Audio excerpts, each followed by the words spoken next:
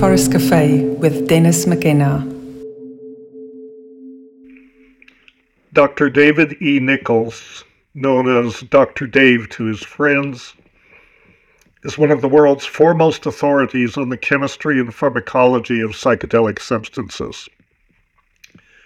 Prior to his retirement in June 2012, he was the Robert C. and Charlotte P. Anderson Distinguished Chair in Pharmacology at the Purdue University College of Pharmacy, and also was adjunct professor of pharmacology at the Indiana University School of Medicine.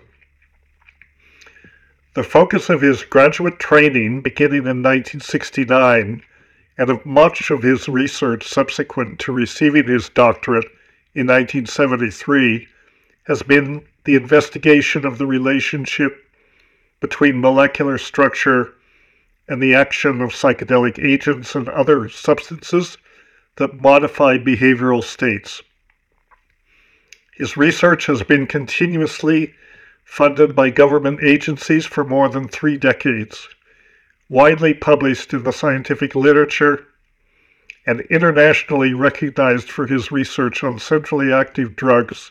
He has studied all of the major classes of psychedelic agents, including LSD and other lysergic acid derivatives, psilocybin and the tryptamines, and phenethylamines related to mescaline. His decades of experience and wide respect within the research community, combined with his insistence on rigorous methods and quality science, have set a high bar for contemporary psychedelic research. In 1993, with the collaboration of colleagues, Dr. Nichols founded the Heffter Research Institute, realizing his vision of a privately funded institute as the most effective mechanism for bringing research on psychedelic agents into the modern era of neuroscience. That vision was more than prescient. Since its founding, the Heffter Institute has emerged as a leading force advancing psychedelic research in numerous institutions.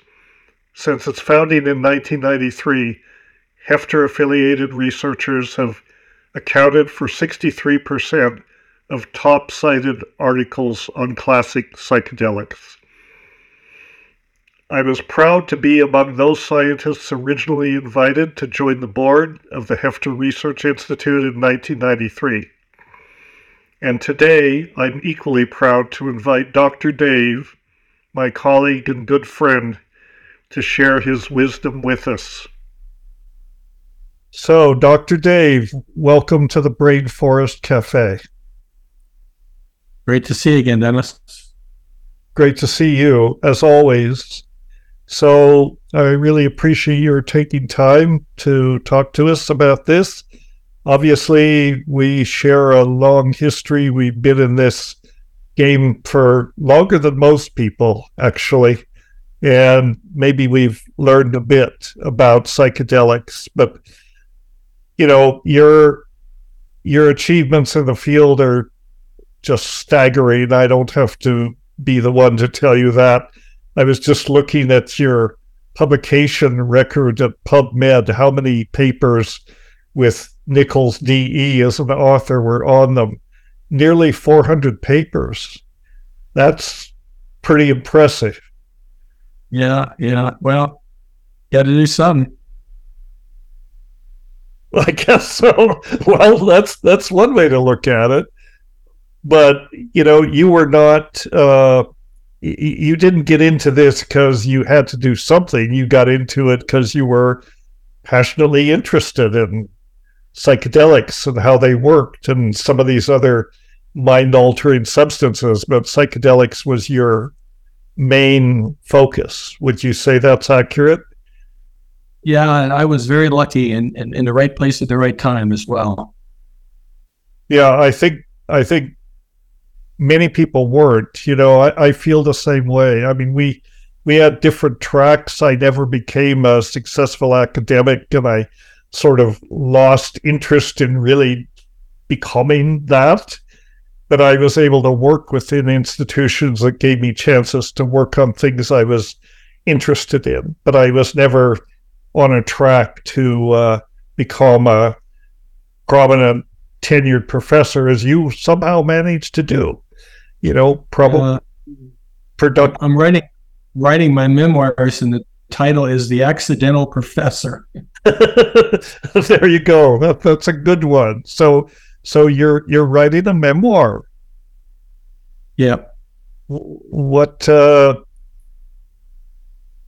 when is that going to be published? Oh, I don't know. I have to find somebody that wants to publish it first. I'm going through doing final edits. The beginning is boring. It's about my early life. And then I get into sort of my sociopathic behaviors as a teenager, making explosives and tear gas and blowing things up. And then then got into graduate school and somehow managed to end up working on psychedelics. And from there on, it was like I was in my groove. Yeah, that was the groove, and you stayed in it from 1969 to the present, and you're still in it. So, what do you look at when you look back about all that's happened in psychedelic research in the last decades, and particularly the last couple decades? What rises to the top? What impresses you most? Are you happy that psychedelics are now like almost respectable? Lots of people are wanting to investigate them, or what's your feeling about where they're at right now? Because it's a long way from the founding of the Heffter Institute 30 years ago. Yeah, I never imagined really we'd get here. It was at a Heffter meeting, and some woman asked me, like, where do you see the future of this field is going? And this is probably 20 years ago. And I said, I don't know. Someday, probably long after I'm dead, someone said, will be having a midlife crisis, and they'll go and see their primary care physician, and they'll send them down to a shaman/psychiatrist, and they'll give them a session with psychedelics, and they'll get a new perspective. And she says, oh my God, do you think I'll be dead by then? I said, probably, but if the vector's pointing in the right direction, that'll be okay. Right. Well, you can never predict, I mean, one doesn't know how long we're going to stick around, but certainly, you've been a pioneer, and I think founding the Heffter Institute was probably, in retrospect, it seems like a great idea, and it was. The Hefter's been a beacon of sort of leading the way, and in terms of fostering good research and all that. Much more low key, I think, than MAPS. I mean, MAPS has made many contributions, but in a lot of ways, they're in some ways a PR campaign, and that's good. That's probably needed. Heffter kept the focus on research and worked with so many investigators and fostered so many young and old investigators in this field. And I think it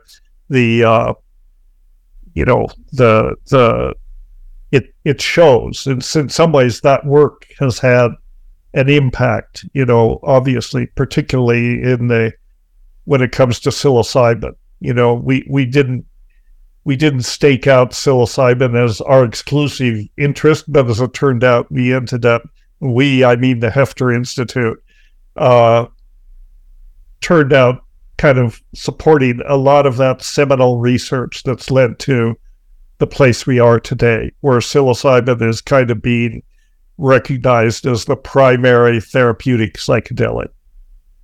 And the Heffter can take a lot of credit for that. And of course, Roland was on our board for a long time, and the man's a saint, and I hope he's in heaven with the saints now, because he was, an incredible force to move this work forward, as well as being a wonderful human being. And I think that's important too. I think it was Stan Groff who said the reason that the new wave of psychedelic research is being respected is because of the character of the people that are doing it, and I think he's definitely right about that. And Roland is one of the prime examples. Yeah, I was really happy to be able to recruit Roland for the Heffter board. I had made DMT for Rick Strassman, and then he wanted to move ahead and use psilocybin. So he had a small grant, and he said, okay, why don't you make some psilocybin? And we started working on it. And it turned out that the way Hoffman had made it originally was with a reagent. It was called dibenzyl phosphorochloride. But that reagent was said to be unstable, and bottles of the reagent sitting around could spontaneously detonate.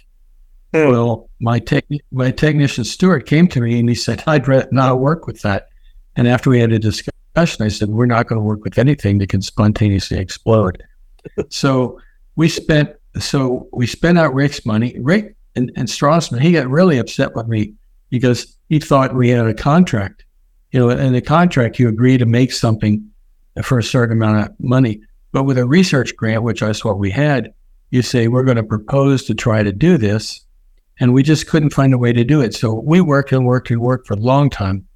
And then Bob Jesse came to me. He started working with Roland to do his study in psilocybin in normal people. And we had figured out a reagent we could use. It wasn't a great reagent. It was a derivative of penofluorophenol. And you could put a phosphate on that and it would transfer onto psilocin and make psilocybin. But then you had the byproduct, you had this penofluorophenol. And because it was so electron deficient, it stuck to the indole ring, which was electron excessive. And so you get this complex. So it was very hard to break up. Mm-hmm. So we made initially about 4 grams, I think, somewhere around 4 grams of Roland. And that was for that study that he published in 2006. That was the first study in normals. And then we went back and I looked at Altman's patent, and Stuart hadn't looked at the patent. I looked at the patent and he had in there tetrabenzyl pyrophosphate as an alternative to what he was using. So then we started using that. And then we made 24 grams or so of psilocybin for Roland to use at Johns Hopkins. But, we I don't know if you were in the board meeting then or not, but Charlie Grobe was supposed to do a study with MDMA in cancer patients.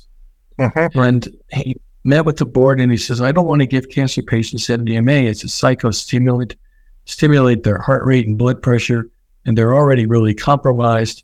And I really don't want to give them that. What do you think we could give them? So we looked at the possibilities. I don't know if you remember this discussion or not, but we said, well, there's LSD. Of course, that was used widely in the 50s and 60s. But if we use LSD, we thought there would be immediate feeding frenzy. Immediately going, you're giving LSD to dying patients. This is horrible. This is terrible. This is, again, this is back in the 90s. And then there was mescaline. We knew it was in peyote cactus and Native American sacrament. But it lasts a long time, like LSD. They both last 8 to 10 hours. So if you're going to use one in therapy, you'd have to keep some patients overnight and release them the next day. So that would add cost to the clinical component. And mescaline made a lot of people nauseous and actually vomit. And so we said, well, we don't want to give sick people something that makes them feel sicker. And the other possibility really was psilocybin. And people have been eating magic mushrooms for millennia, and it only lasted 4 to 6 hours, which means we could do it in one day, bring them in the morning, give the treatment, and then they could be discharged at the end of the day. And it was fairly benign.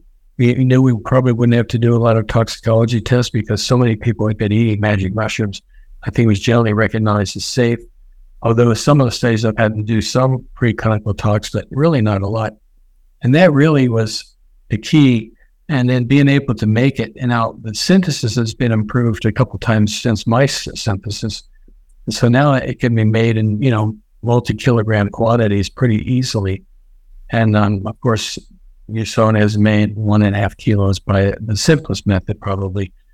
But I think we were very prescient in choosing psilocybin. It had been used, in the Good Friday experiment that Walter Pankey had done back in 62, I think. And but nobody had really talked about it. The magic mushroom story, came out of Life magazine with the New York baker and Valentina, his wife. And so people knew of it. But I remember when I rode a plane early on after we started Heffter, and I was sitting next to a psychiatrist, and I said we were using psilocybin, planning psilocybin studies, and he said, "Psilocybin, what's that?" I said, "Did you ever hear of magic mushrooms?" He said, "Yeah." I said, "Well, that's the active component in them." And then he was baffled that we were planning to do a study where we were going to give those to humans. You're going to give these drugs to humans? Because it was, there was so much negative media coverage. Really, back in those days, nowadays we look back and think, well, starting the Heffter Institute, it was a lot of fun, and we got a lot of comradeship, and we started a lot of interesting stuff. I never really thought about the fact of how banned and how negative it was, but we were really swimming upstream with respect to a lot of the media. As you know, Right. Nobody was talking about eating magic mushrooms and giving LSD to dying people and things like that back in those days. And really, I think you're right that the seminal studies that we respond to were Charlie Grove's study of cancer patients at UCLA, which he published in 2011. But it wasn't really definitive because his doses had been too small, but he got it published in a top journal. And then the two studies at Johns Hopkins and New York University with psilocybin in cancer patients that were both published in the same issue of Journal of Psychopharmacology in 2016. Right. I really think those are kind of the seminal studies that got people thinking, because now you could get approval to do the studies. You wouldn't get money to support them, but the FDA would approve the studies, and people are starting to say, oh yeah, you can use these. And there was more media attention on what these were, and books were starting to come out. So I think if Heffter hadn't been there, you have to give credit to Rick Doblin. He has quite a dog and pony show and raised millions of dollars to get MDMA off the ground. But in the beginning, I think he planned to look at a lot of different psychedelics. As he paid for the psilocybin in the Francisco Moreno's study of psilocybin and OCD at University of Arizona back when. And I think Rick thought he was going to expand and cover lots of psychedelics. Well, a multidisciplinary association of psychedelic studies. MDMA, I don't even consider is actually it's not a classic psychedelic. But I think he had much more ambition than just doing MDMA. But once he got into the meat of the thing and realized that was going to cost him tens and tens of millions of dollars, most drug companies find this out. Most startup biotechs find out. You can't get unfocused. You have to say, okay, this is what we're going to do. And that's where we're going to put our resources and put our attention. So Rick focused on MDMA, God bless him. And it looks like it might be approved next year. And we really focused on psilocybin, which has been used widely now for lots of different indications. And I think psilocybin won't be too much farther out than the MDMA as far as getting approval from the FDA. So you think that psilocybin is not going to be approved within the next couple of years? It seems like there's a huge body of data now that shows it's efficacious and it's safe. And in some ways, it's almost the ideal classic psychedelic for clinical use. And so what are the barriers to approval? How come it's not getting fast, not enough publicity? It has been fast-tracked for treatment-resistant depression, right? Like MDMA. So I think it will come, but there are a lot of little studies, whereas Rick's focus was totally on MDMA for PTSD. So what you're seeing is small studies for OCD, small studies for smoking cessation, relatively small studies for alcohol use disorder, studies planned for eating disorders. So there's a lot of little ones, but you basically get it approved for a single indication.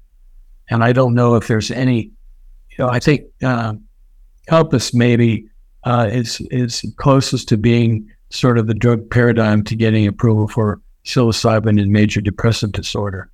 But all these little studies, it's certainly demonstrating the possible value of psilocybin for lots of different things.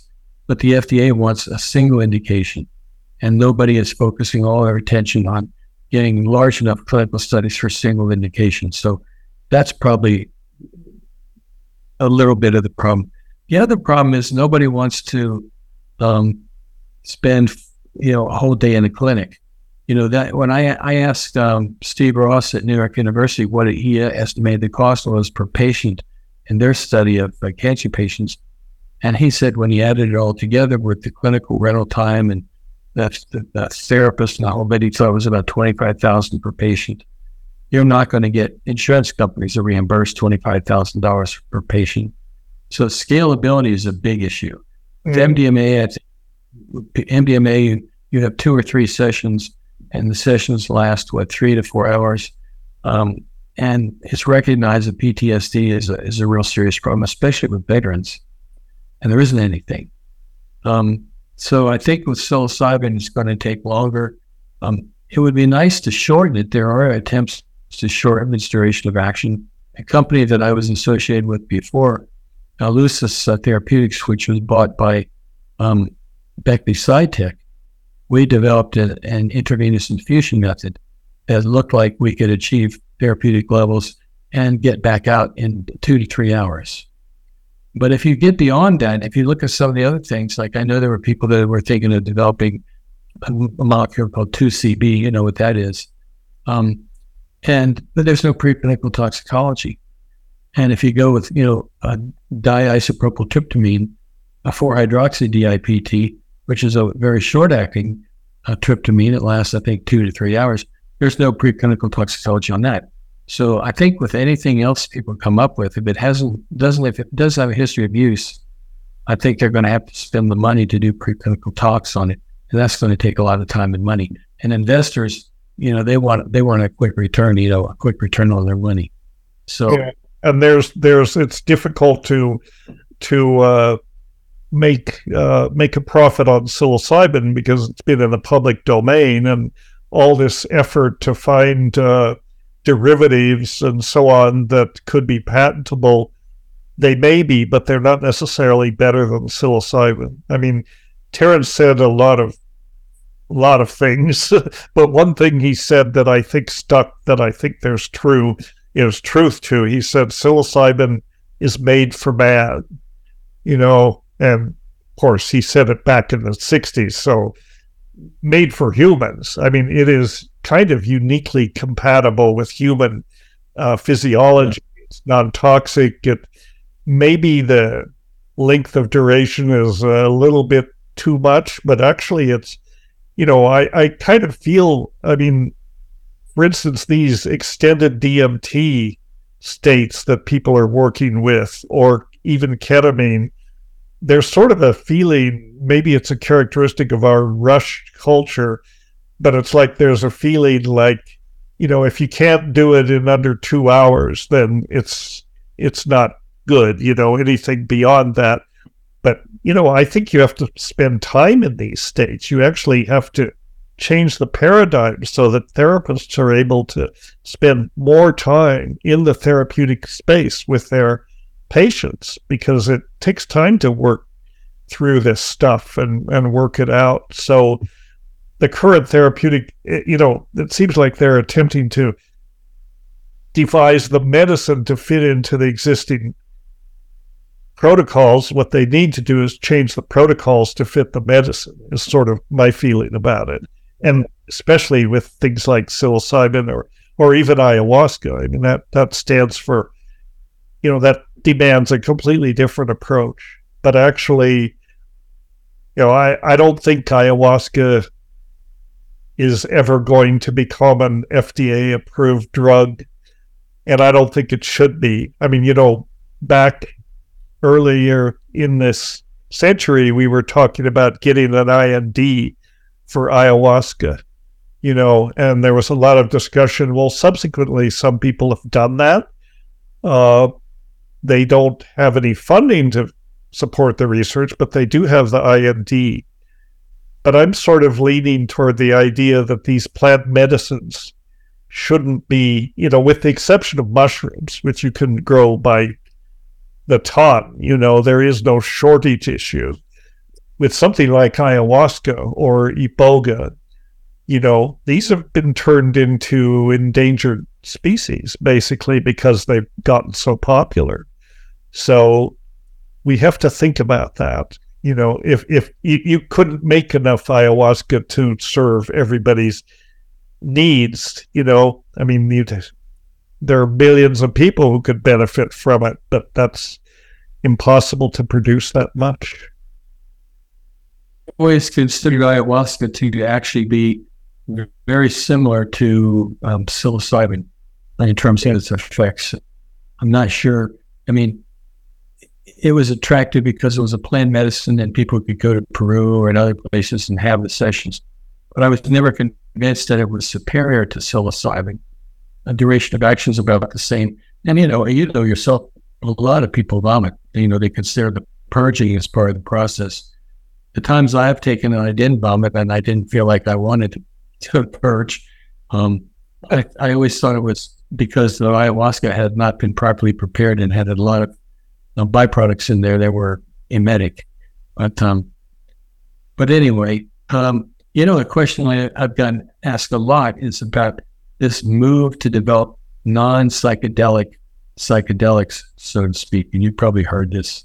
Yes, I wanted to ask you what your perspective on that is. So I think for major depressive disorder, just garden variety depression that people are treated with SSRIs with, I think a pill is fine.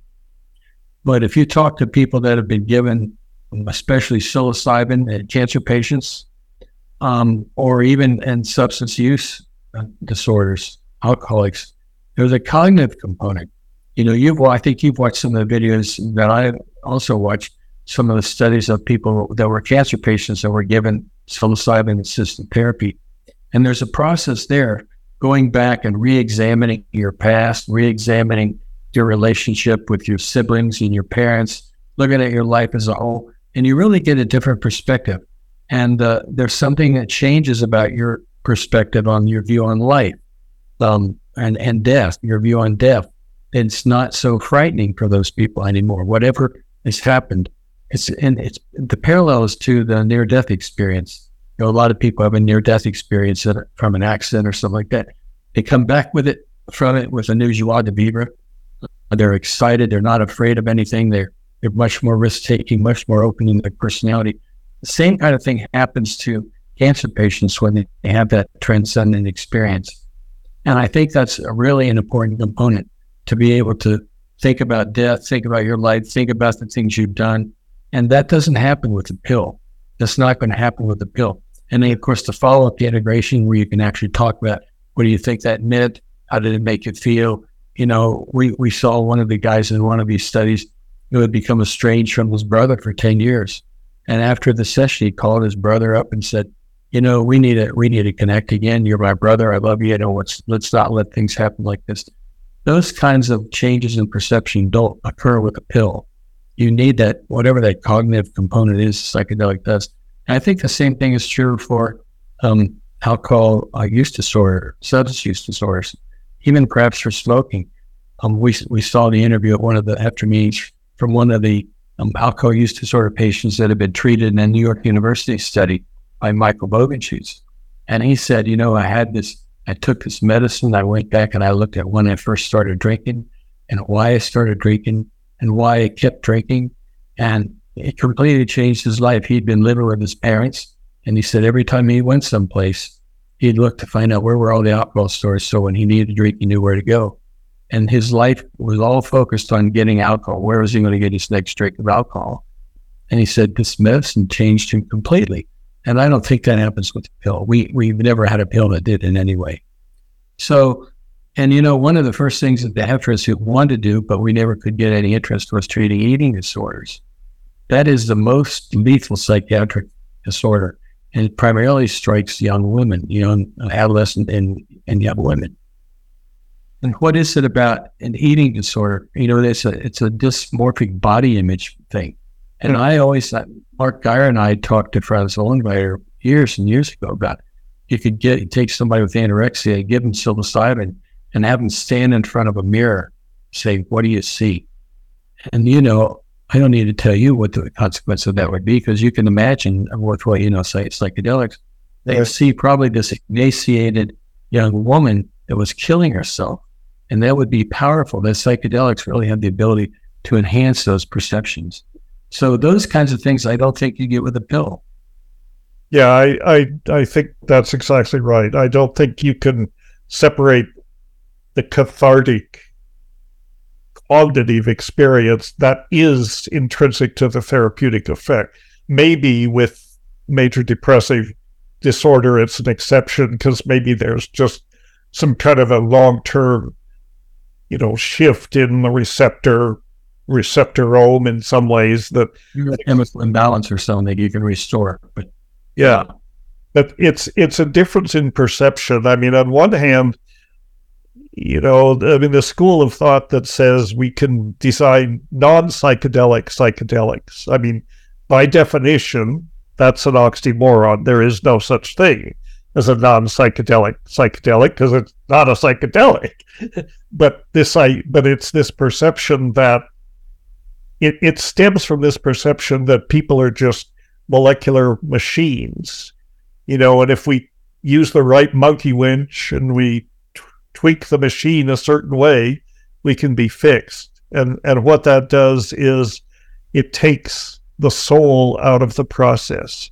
And I think a major thing, my own personal feeling is that with the reintegration, reacceptance of psychedelics into medicine, effectively, you're bringing the soul back into medicine. You have to acknowledge that there's something called the soul, the spirit, whatever you want to term it, that really responds to these kinds of things. And you can't, medicine has been trying to exorcise spirit out of medicine for 150 years to say, well, we're just complex machines and that's all there is to it. And you can use these molecules and make changes. And I think psychedelics are the strongest illustration, really, that that's not the case. There's more to it. Yeah. No, I what do you make of these extended state DMT protocols that people are working with now? Apparently in an effort to, in some ways, to have a powerful experience that's shorter, but not too short, less long than psilocybin. I mean, what's your perspective on all that work? I thought one of the motivations for that was, if you read the stuff from Rick Strassman's DMT studies, or you watch the movie, these people, there were aliens that they could communicate with, but they didn't have a long enough time to communicate with them. Right. So I think part of the motivation of these extended DMT trips was to see if they could make it long enough that they could communicate with these apparent alien entities. I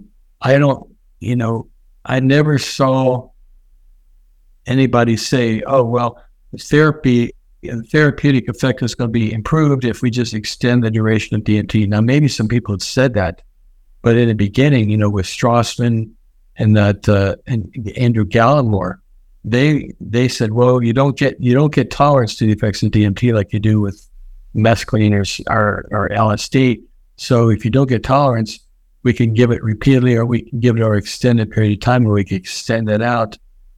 I never saw anybody say, we think that will improve the therapeutic efficacy.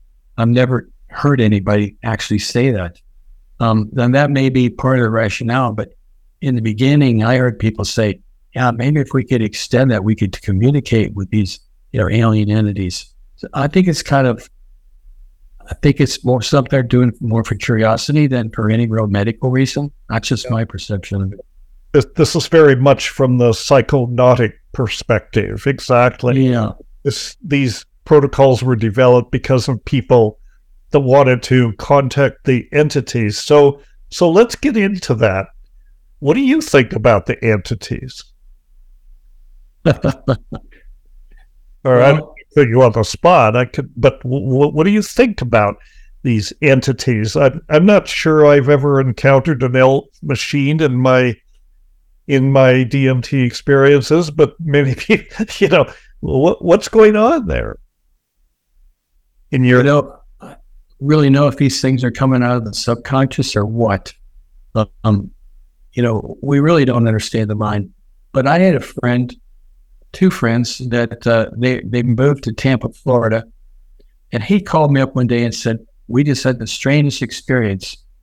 My friend and I took some LSD, and in the middle of that trip, I was projected on board some kind of flying saucer. And it was this like reddish reptilian guy who was there. And he looked at me, saw I was there, and he was really freaked out because I wasn't supposed to be there. And I was freaked out because I didn't know who he was. And I looked at my friend that was tripping with me, and I said, do you see what I see? And he was freaking out too. And he said, yeah, that reptilian thing. So I'm going, how can two people share hallucination? So I'm not sure, I suggested this to someone and it was just pure speculation. But is it possible that more advanced civilizations communicate through some form of telepathy?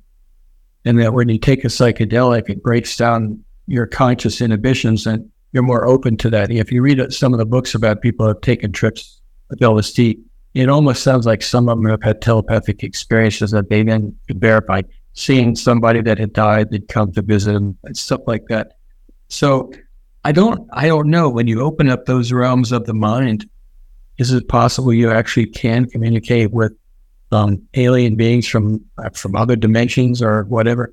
I really don't know. It's not very scientific to think things like that. But,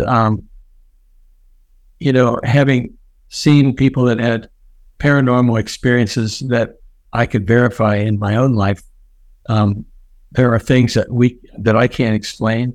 And so maybe psychedelics open people up to that more, so that they're more susceptible to, say, alien influences of one kind or another. Just total speculation. I have no basis for, really believing any of that. But right, it's a tough area because there are so many assumptions that you have to make to talk about it. Like, they are in other dimensions, or they're in they're extraterrestrial, or they're, and all of this is a sort of, the presupposition is that they are outside of ourselves. I haven't seen anything that, in science, there's the Occam's razor, there's the idea that the explanation that is the most elegant, that explains all the data, is probably the correct one. It doesn't need all this embellishment. I haven't seen anything yet that would demonstrate that these entities are not basically products of the imagination, products of the mind in some ways. If you look at different religious traditions or shamanic traditions and so on, they're crawling with these kind of entities. They're all over the place. They're in every religious tradition. They're in shamanic experiences. And, there was this interesting book recently published on the field guide to the DMT entities. I don't know if you happen to get a copy of that. Yeah. Well, they asked me to write a blurb for it, so they sent me copies, and I'm going through it, and it pretty well covers many of the categories of different categories of these entities. But what struck me is so many of them look basically like we do.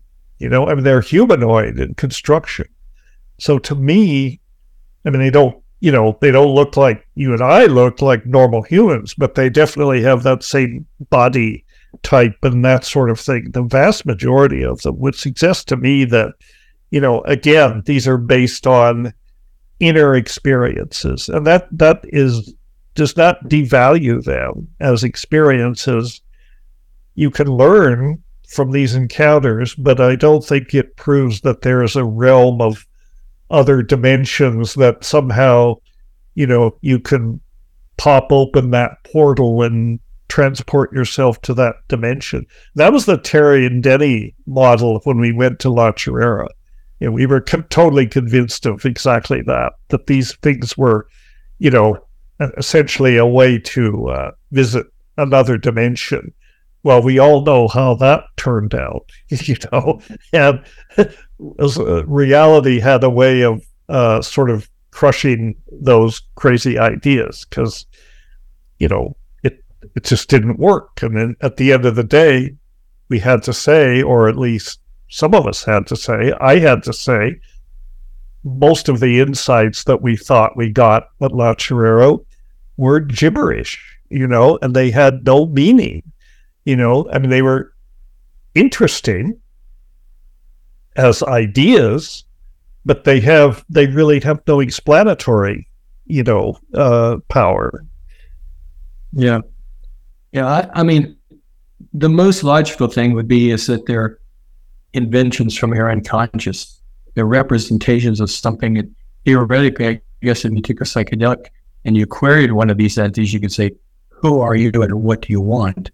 And they might just dissolve, or they might tell you something about yourself that you had been wondering. But I think you're right. I mean, the most logical scientific explanation is that they're products of your unconscious that are popped up by, these amazing effects of psychedelics. Right. I'm basically a Jungian. I'm comfortable with the idea of the collective unconscious, and I think that that's a reasonable supposition. The idea that on some bedrock level, we're all connected, and individuals are like islands in the sea. We're sticking up out of the sea, but underneath everything is connected, and that may be the genetic evolutionary repository of these ideas and these notions of entities, because they're so similar in these different traditions. So I think they may represent just the particular instantiation of something that's universal in the collective unconscious. Yeah, I had a friend tell me who had smoked some 5-methoxy DMT that he had this vision, and it was like a big pipe that had this intense light inside, and the pipe had little holes poked in it, and the holes were people's souls were shining through. We were all part of this light inside that was shining through, but we were all coming out as representations, but everything was all one. So those kind of little pokes in the pipe that were letting the light through, I mean, I guess they could be distorted all kinds of ways. Right. Yeah, it seems that, these are common motifs. So there's something about the way these things are structured, and maybe there are commonalities in the in the dying process. And I think it's pretty clear that Rick Strassman's notion about the activation of pineal, you pretty much put that to bed. You've demolished that idea. But some of the recent researchers from, I think, the University of Michigan that John Chavez is showing have that DMT is in the brain. It's not concentrated in the pineal. It's actually in the cortex and in various parts of the brain at concentrations that are comparable to serotonin and dopamine and these other neurotransmitters. What's your perspective on those? Why isn't there more research on this cortical, the role of DMT in the cortex, or in general on the brain? Forget the pineal. It's not about the pineal. The pineal is some kind of, romantic, mythical construct. But the fact that DMT is in the brain is pretty well established now. So what's it doing? Well, I don't know if it's established in there that it's in physiologically relevant concentrations. The papers I've seen, I think it's really a long shot. I don't know if you need to invent DMT to talk about changes in cortical function, because normally serotonin activates the serotonin 2A receptors on the cortical premolar cells, which are the major computational units in the cortex. So when you meditate or, fast or do any of the kinds of ancient traditions that produce changes in consciousness, I don't think you need to invoke an exogenous, or I guess if you argue that it's there, I don't think you need to invoke that because you get serotonin there already. Serotonin and norepinephrine both activate cortical pyramidal cells. So just a change in the electrical conductivity of those cell membranes in the cortical cells is enough to do it. So I don't think you need to invoke another agent and say, just because you know it's a psychedelic. I mean, if So you're saying that serotonin is the main endogenous psychedelic. Yeah, that's the main neurotransmitter that regulates tone in the cortical pyramidal cells.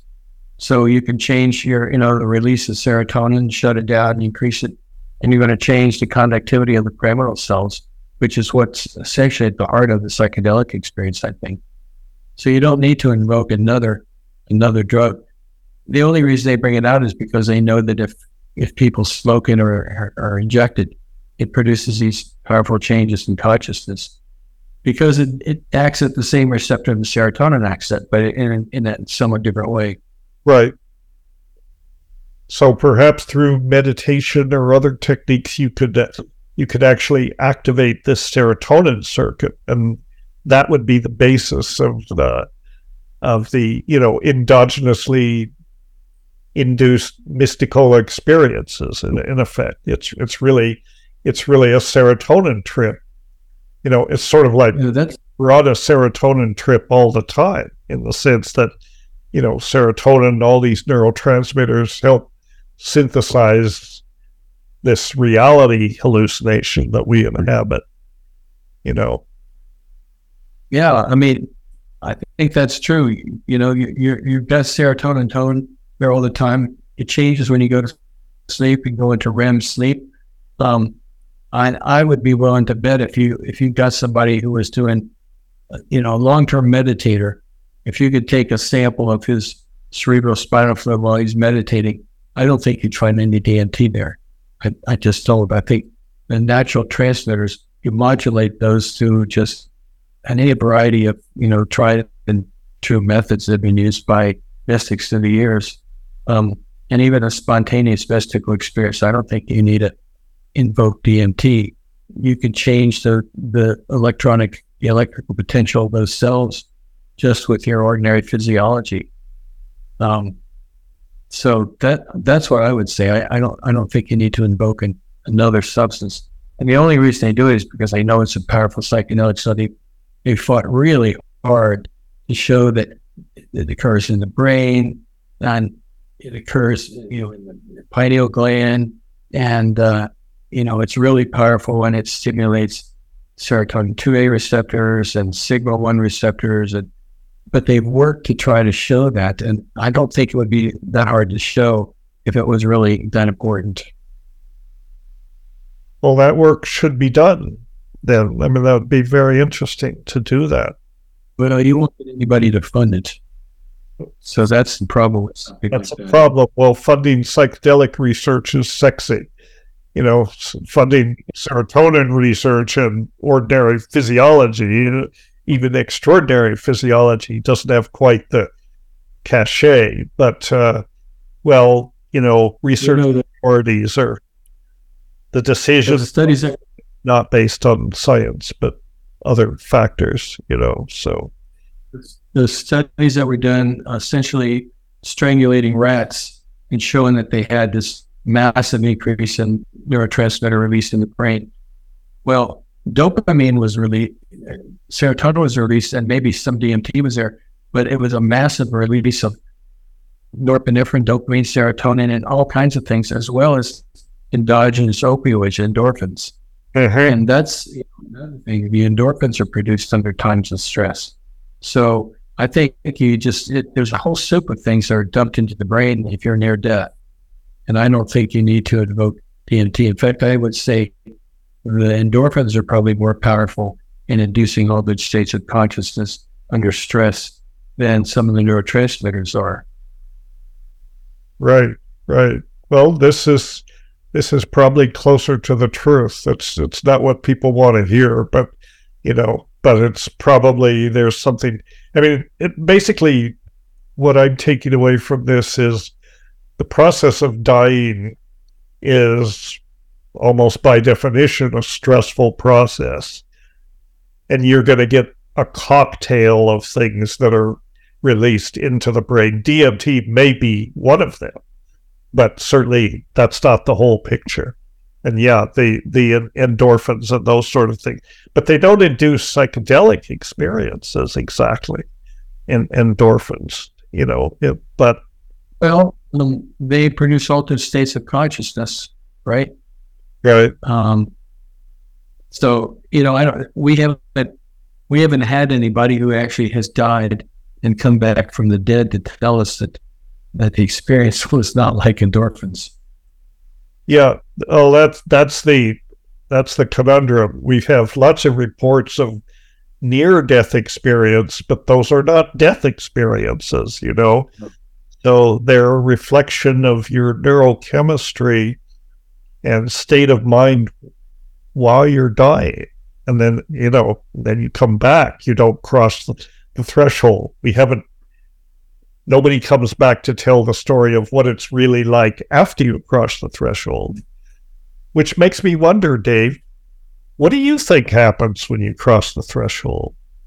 Or do you want to, as a scientist, chemist, and pharmacologist, what's going on after death? Is there life after death? Because of the things that I've seen and heard from other people, I think that our spirit survives death. You do? That's my personal opinion. And one of the reasons, my first wife had all kinds of weird experiences. And she would see things that were going to happen before they happened. And before I went to grad school, she described the apartment we were going to live in, and it was to a T. And she was always saying things like, and if she'd get a headache, and she'd say, "Oh, somebody's going to die. I've got this terrible headache." And the next day, her mother would call and say, "Uncle such and such died." And the thing that I remember the most was her father had developed cancer, and he had been in remission for a while, but then started going downhill. And this was in the summer.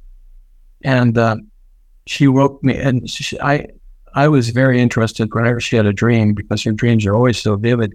"What was your dream about? What did you dream?" She woke me up and she said, "I had a dream last night. It was really vivid." "And what was it?"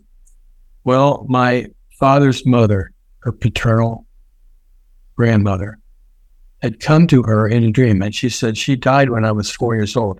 And I couldn't, if you'd asked me to describe her, I couldn't tell you. But in the dream, I knew it was her. She said, I'm coming on the 16th at 6 a.m. I said, the 16th at 6 a.m.? This is like August. What does that mean? So time went on, and it was October 15th, and he had been going downhill. His cancer had started in his prostate, and it had spread into his liver, and he was jaundiced and emaciated and anorectic. And so anyway, she called and told Maxine, she said, I'm afraid it's close. Your father is refusing to rest. And he had said, when his mother died, she came to him in a vision and said, someday I'm going to come back for you. And he remembered that. So he said, I don't want to be asleep when I die. I want to be awake when I die. Mm. And so she called her daughter, my wife, and said, he's refusing to sleep. I'm saying, Mac, get some rest. Just get some rest. He said, no. He refused to go to sleep. So we hung up the phone, and she said, well, now we'll see if it's tomorrow at 6 a.m. I looked at my watch, and it was the 15th. I said, oh, your dream, 16th at 6 a.m. And he died the next morning at 6 a.m. on the 16th, which is what she had seen in that dream. Now, my son maintains that maybe people from the future can go back to the past or whatever. But for me, the simplest explanation was that his mother's spirit had lived on, come and told Maxine, this is when I'm going to come to get him. And so there was a date and time that I could verify personally. And that's actually what happened. So when I look at things like that, and then I had a wife named Barb. We had a number of wives, actually. But her brother, Sonny, had been in a wreck in Florida. He'd run away from home because their father was so brutal. He'd run away, he was 15, and had been in a wreck in Florida, a car wreck, a fairly serious wreck. And she was asleep, and she said she woke up, and Sonny was standing at the bottom of her bed. He walked over, kissed her on the forehead, and then just sort of shrunk down and shot out the top of the ceiling. And she couldn't move. She was paralyzed. And then when he shot out, she jumped up and ran out of the hall. And her mother came out and said, "Were you just in our room?" "Someone was just in our room." She said, no, and so that apparently was a point in time at which he had actually died. He had been injured so seriously that he died. And she was able to connect that to his time of death, that he'd come to tell her that he loved her and he missed her. Now, it could have just been a hallucination, but I don't know how she would have known he would have been dying at that exact moment. And I used to read a lot of paranormal literature, and people would say, I saw such and such who was on an ocean voyage back in the days when they had wooden ships. And he came to me and stood to fill the bed and told me that he was all right and he was going to be fine and he loved me and he missed me. And then, of course, back then it would take 2 weeks before you'd get a message. Yep. So then 2 weeks later, she messaged that the ship was lost at sea, and that was exactly when it was. So I read a lot of that stuff, and I think there's some part of us that survives, and I don't have any clue what's afterward. I mean, but I think there is some part of us, some energy part of us that survives death. And that's that's my person. I mean, coming from you, that is pretty reassuring, because, you as kind of a very reductionist, hard science kind of guy. Of course, I know you have a lot of funny ideas that you don't talk about publicly. You're, deeply interested in aliens and that kind of thing. And, well, we won't go there. We'll keep that off. But that's very interesting that you say that. I'm reassured by that. I've been sort of leaning toward the idea that there isn't, it's hard for me to understand how you can, you need a brain to support these processes. You need some kind of a physical substrate to support consciousness, and how can it exist without that infrastructure or that underlying physiological structure? And when that's not working, then I think consciousness is, maybe can't exist without that framework. At the same time, you have to keep in mind that we don't know very much, we have to keep an open mind. Someone asked me once about that sort of same question. I said, suppose that we have a life force, a field of consciousness, and the brain is just simply a transducer that brings that information into a three-dimensional body. Well, it's possible, yeah. So the brain is more of a receptor for some kind of psychic field. I mean, I'm okay with that. I think the brain is definitely a processor of this information. This idea that you receive information through your sensory neural interface portals, and then the brain kind of takes that information and associates it with memories and other kinds of random thing, and kind of extrudes this reality hallucination that we inhabit, which is ordinary consciousness. I guess what they call it now is the default mode network, but I prefer reality hallucination in the sense that we inhabit a model of reality. We don't inhabit reality itself. We never see that, but we see our model. That's the bubble that we live inside. So, and that is like a waking dream in some ways. So anyway, I don't know if we'll ever understand. You realize, of course, you're just a figment of my imagination. Yeah, and you're a figment of mind too. We got to agree that there's something out there. Yeah, exactly. That's the thing. Yeah. When you get into matters of like philosophy and so forth, I mean, it's my wife thinks when you die, that's it. But yet she had a paranormal event that she can't explain. How do you explain that? Well, it just happened. I mean, I think there's more going on than what we understand. Yeah. Well, it's been a very interesting conversation. I thank you I have one last question. Maybe you can answer it and maybe you can't. But when you see where we were 30 years ago with the Heffter Institute, when the Heffter Institute was founded, we're now in this place with psychedelics where they're being accepted into medicine and everyone, it's always a two-edged sword. Where do you think it'll be in 20 years? Or do you even think about that? You and I will be long gone, but 20 years, I have no expectation of living to be 98 years old. I'm hoping that it continues on and we figure out how to make it scalable. And I think that the mental health of Western civilization will be vastly improved. One of the things that, they found with psychedelics and the studies that Roland did at Johns Hopkins was that psychedelics increase the personality trait of openness. You're more open to new ideas. You're less biased in your beliefs, which means less bigoted, less, racially bigoted. I think it will be good. And I think, the shaman, when they were using these in ancient societies, they were curing all kinds of people, but probably they were also curing bullies and mean people, and trying to make them more acceptable to the rest of the tribe.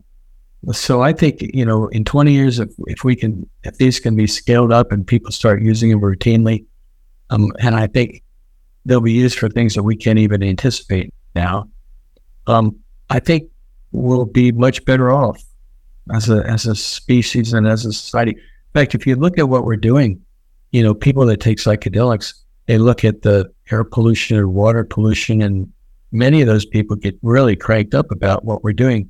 And in the 60s, a lot of the 60s that were taking LSD, they were the ones that were really shocked at what we're doing in the planet. They were anti-war and things like that. They're all good perspectives. So I think, more proliferation of that. In fact, I could see in the future that you could even have sort of not a bar mitzvah, but something comparable where you get to be 15 or 16 and you would have a psychedelic session just to get the crap out of you that had been put into you by propaganda and dysfunctional parenting, etc. So I think the world would be a better place if psychedelics took their place among. I agree. I mean, it's interesting that, effectively, I think what you're saying is they can be catalysts for opening our minds, increasing tolerance, helping us be better, more compassionate people. And right now in our society, the trends all seem to be in the opposite direction. It's all about marginalizing, pointing at different groups and saying, you're not like me, and, you must be suppressed, or you must be, and I mean, I've sometimes said psychedelics are potentially catalysts, or they're medicines for the soul. And I mean the individual soul, but also the collective soul. And if we could find a way to integrate these into society in a way that respects what they really are, without stuffing them into necessarily a clinical context or some kind of way to deliver them to people that emphasizes their ability to open people up, to basically educate people on the moral level, to really internalize these ideas that psychedelics bring to the forefront, that we enunciate but don't always interiorize. The idea that we are all one.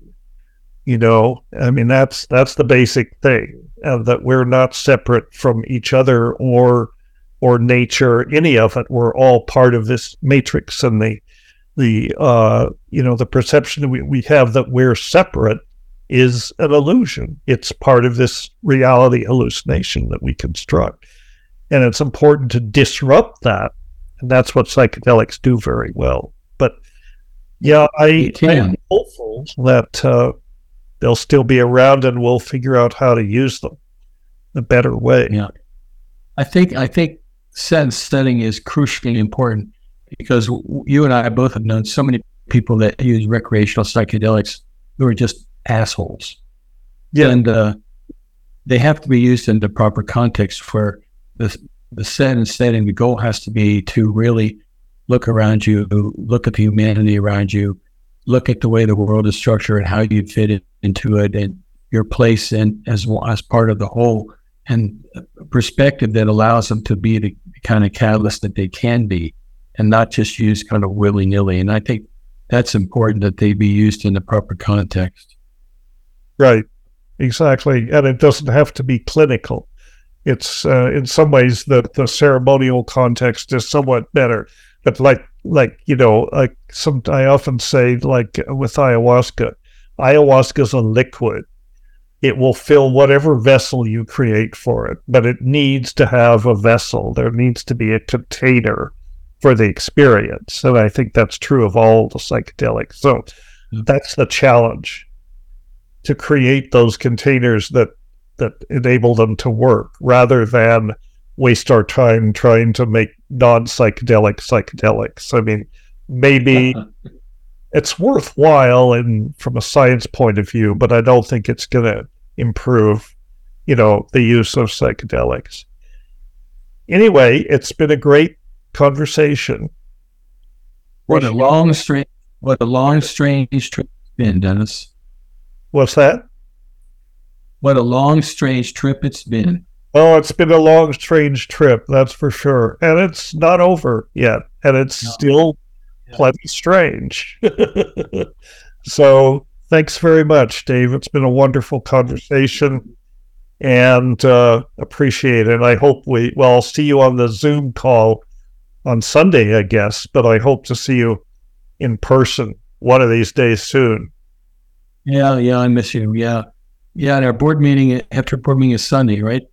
Yep. Didn't even get into the Heffter much, but it is what it is. I mean, it's amazing that it's lasted this long and it's still a force, and so that's good. It's very different from what it started out, but it's still doing good things. And you started it, Dave. You have you deserve credit for that. Well, I hope I get some good karma. And if we live multiple lives, maybe the next time around I'll get some of that karma back. Right.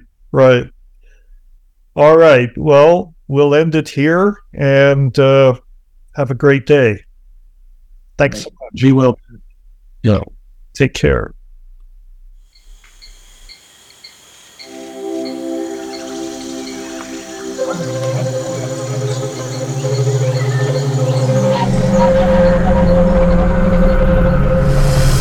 Thank you for listening to Brainforest Cafe with Dennis McKenna. Find us online at mckenna.academy.